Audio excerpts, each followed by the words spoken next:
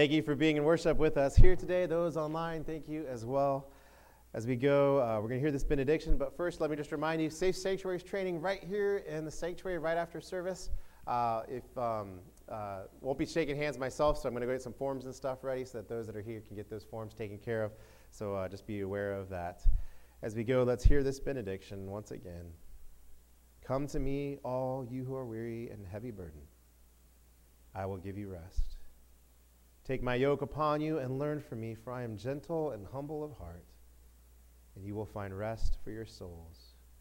For my yoke is easy and my burden is light. May the Lord give you rest for your souls in the name of the Father and the Son and the Holy Spirit. Amen. Amen.